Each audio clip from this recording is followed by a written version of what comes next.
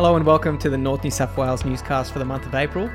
My name is Matty from the communications team, and today we are joined by General Secretary Abel Iorgulescu. Welcome, how are you? Thank you, Matty. It's great to be here. Thanks for joining us. Look, it's been about 6 weeks since we produced our last newscast, and it seems like the whole world has just been upturned just in this short period of time. We've all been affected, we all will be affected. You've either already been affected or you will be affected by what's happening. Abel, what impact have you seen that the current lockdown has had on our churches within our conference, especially coming off the back of a rough start to a new year? Good question. Rough start of the year. Thinking of bushfires. Economy has been affected, livelihoods have been affected, and now followed by COVID. There's a significant feeling of disappointment, and what I mean by that is that church members are disappointed that they no longer can meet together in a church building. At church, they can no longer study the Bible together and pray together, and especially they can no longer have lunches together.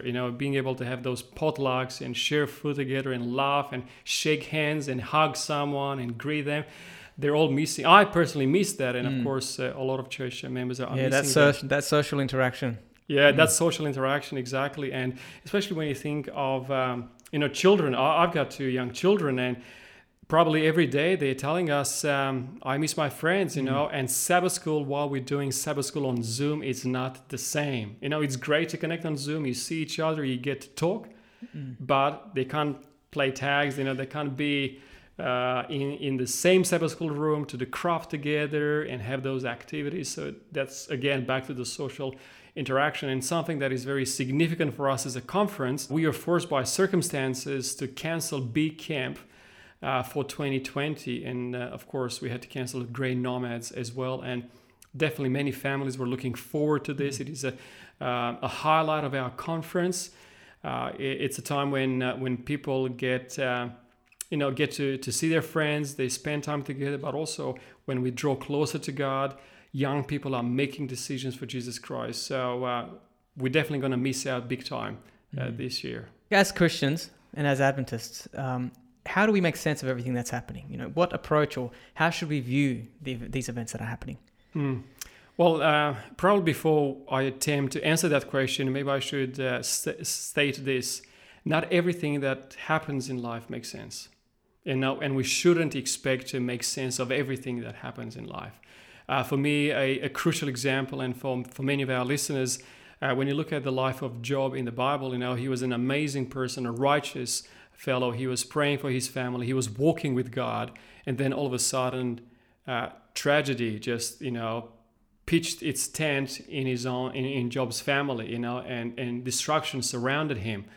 And when he was searching for answers, God didn't really offer him any clear answers as such. But in other words, what was implied was, Job, you need to trust me on this. So not everything makes sense in life, but we need to keep on trusting God. So probably the question would be, who is the author of everything that is happening in the world? A possible answer would be in the words of Jesus Christ found in the Gospel of John, chapter 10, verse 10. And it says this: the thief does not come except to steal, to kill, and to destroy. On the contrary, Jesus says, I have come that they may have life and that they may have it more abundantly. So Jesus says there's a stark contrast between my work in this world and Satan's work. Satan's purpose can be summed up in these 3 actions that Jesus mentioned in John 10:10: to steal, to kill, and to destroy. Now, what is Satan seeking to steal? He's really not interested in stealing your car. He's not interested in stealing your wallet.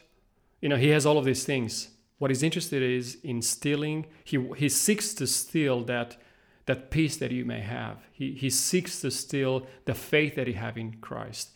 He wants you to doubt that God is no longer in control, that God no longer looks after you if bad things happen. So he seeks to steal all those precious things away from your life. Also, he seeks to destroy. And sadly, as we look around the world, many families have been destroyed. Many people died because of this virus, and families have been destroyed. And We know that throughout history, nature has been destroyed and livelihoods have been destroyed. And this is Satan's purpose, to destroy people's lives. And of course, he comes to kill. And we can see that literally, people are being killed by this virus or other, natural disasters in the world. But also he wants to kill hope in our hearts. That the promise that Jesus uttered 2,000 years ago is still real. That he will come and rescue us from this dying world. So, these are the works of Satan. On the contrary, Jesus says, I have come that you may have life. Now, Jesus tells us he's not portraying a bad picture about life. He says, in this world you will have tribulations, but be of good cheer. I have overcome the world. So Jesus is very honest. If you think of following me, Jesus said, just be prepared. In this world you will experience tribulations. Faith in God does not equal life without any problems. As much as we'd like. As much as we'd like, definitely. Yeah. Faith in God equals assurance that as we go through problems, we are not alone. And Maddie, we are here talking about this stuff, and it's so much easier to talk about these things than to actually experience it and live them. But what we need to do is, as we go through them, to be reminded of these amazing promises, that as we try to make sense of what's happening, while we may not understand every single movement of God, we need to trust that he's still in control. In spite of these circumstances, I've come across some really encouraging things that have been happening. In some of our churches, in some of our communities, what have you seen that has given you cause to praise God even in these times? Well, before we talk about general examples, I want to tell you about my own life. I have had the opportunity of just pausing for a while and reflecting on my life. Am I really ready to see Christ coming on clouds of heaven today? And in the past few weeks, since a lot of things have changed in Australia in terms of freedom and all of these things, I believe that God is gradually working a revival in my own heart, and he's working in my family. And I've seen he's doing the same for our pastors, and he's doing the same for our churches. Now, churches, every single church in our conference has an online presence of some form, shape.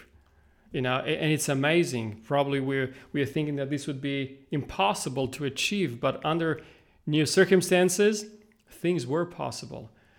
So by having our churches, having that presence online is great, because more and more people get to hear the message of the gospel.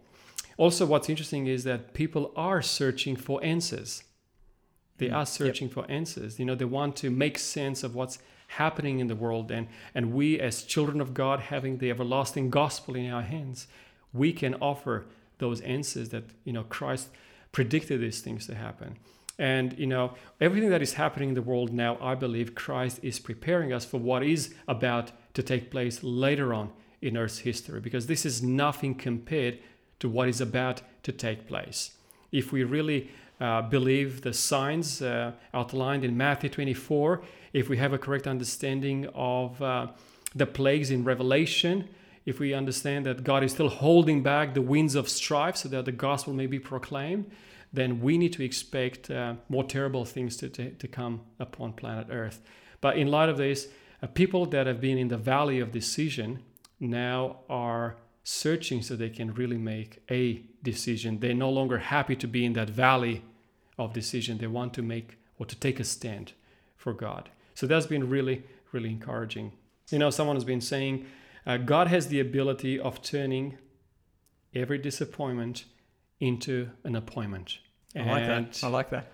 And there are a lot of disappointments happening in today's society, in the world. But I want you to just for a second pause and say, God will turn this disappointment that you are experiencing at this very moment, he will turn it into an appointment. And think of Joseph's life in the Bible. Betrayed by his own brothers, beaten and sold as a slave. Significant disappointment. But God turned that into his appointment as a ruler in Egypt. Think of young Daniel, captured by Babylonians. The temple, Jerusalem, was destroyed. Most likely his parents probably were killed, relatives killed. But that disappointment in him being led as a slave to Babylon, turned out into a significant appointment, becoming a ruler of that empire. Mm-hmm. I think that's a question that we should all be asking, saying in these times where people are under pressure, God, what do you want me to do? Obviously, there are things that we can no longer do. We can't, obviously, well, some of us can't go to our workplace. We're working from home. Our schedules are upturned. Our kids might not have the same schedule. God, you're talking about an appointment here. What does God need me to do during this time? And also just another flavor on your question is, God, what are you trying to teach me through this circumstance? And I think it's better to prepare now for what is about to take place on Earth, on this planet later on. God, just help me to be ready. And I think it's about developing that trust that God is there for you. He's not against you. And probably you're familiar, one of the most often commandments found in the Bible is actually fear not.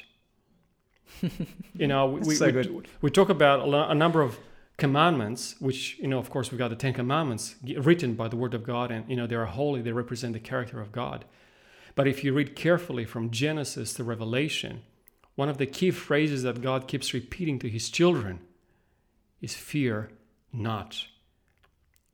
Why does he say that? Well, first of all, he says that because he implies there are reasons for us to fear. And we will end up in a circumstance where we will fear things. But he commands us to fear not. And I love this passage in Psalm 56. I mean, probably those that are listening are thinking of dozens of passages in the Bible that have the key phrase, fear not. And Maddie, probably you're thinking of one. Joshua, chapter 1. Exactly, fear not. I want to share one that probably is not as popular from Psalm 56, verses 3 and 4. It says this, "Whenever I am afraid, I will trust in you." It seems that trust in God is the antidote for fear, because the two of them cannot live in your heart at the same time. Fear and trust in God cannot coexist. They exclude each other. And it goes on, verse 4, in God I have put my trust, I will not fear. Why? Because I trust in God. And I think what we need to pray for as believers, as children of God, is for trust, for faith in God. Jesus asked his disciples, why did you doubt? Why didn't you believe that I will carry you through this?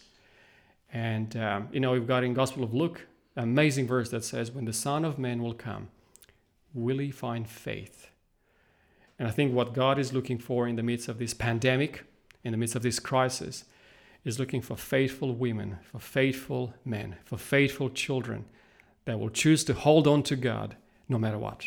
Thanks for joining us, Abel. Thanks for your encouraging words. And if you're listening, thank you for joining us today. We pray that you will stay strong in faith, keep your eyes on Christ.